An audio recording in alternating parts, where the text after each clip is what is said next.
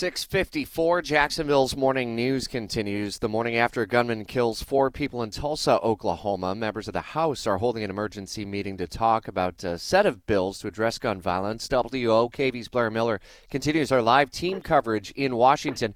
Blair, all this coming after several other mass shootings, obviously the biggest one by far, the Uvalde school shooting. Where might this story be going?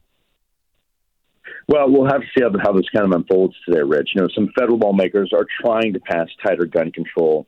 House Democrats have put together a package of gun controls that they plan to vote on today.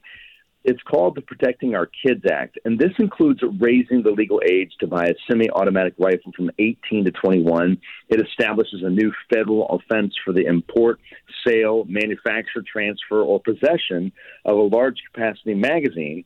This legislation lays out voluntary best practices for safe firearms storage and establishes requirements to regulate the storage of firearms at homes.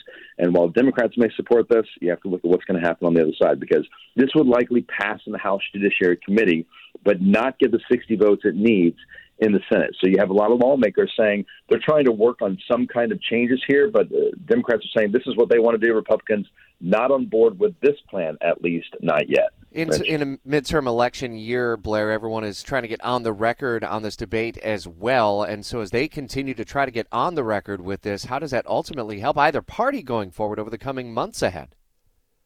Well, we'll have to see how it unfolds. It's an interesting process because members of Congress have told the White House, let us do some work. So that is showing signs that both sides are willing to at least talk about some ideas and talk about some potential changes.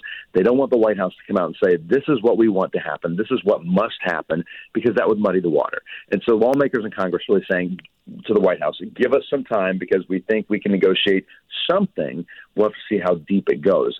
Certainly there's an appetite right now for something to happen. How deep is that change? That is what they're debating. And what the sense of urgency may ultimately be like with words like emergency meeting certainly is going to ring for us. We'll follow updates throughout the day. Blair Miller in Washington, as always, man. Thanks.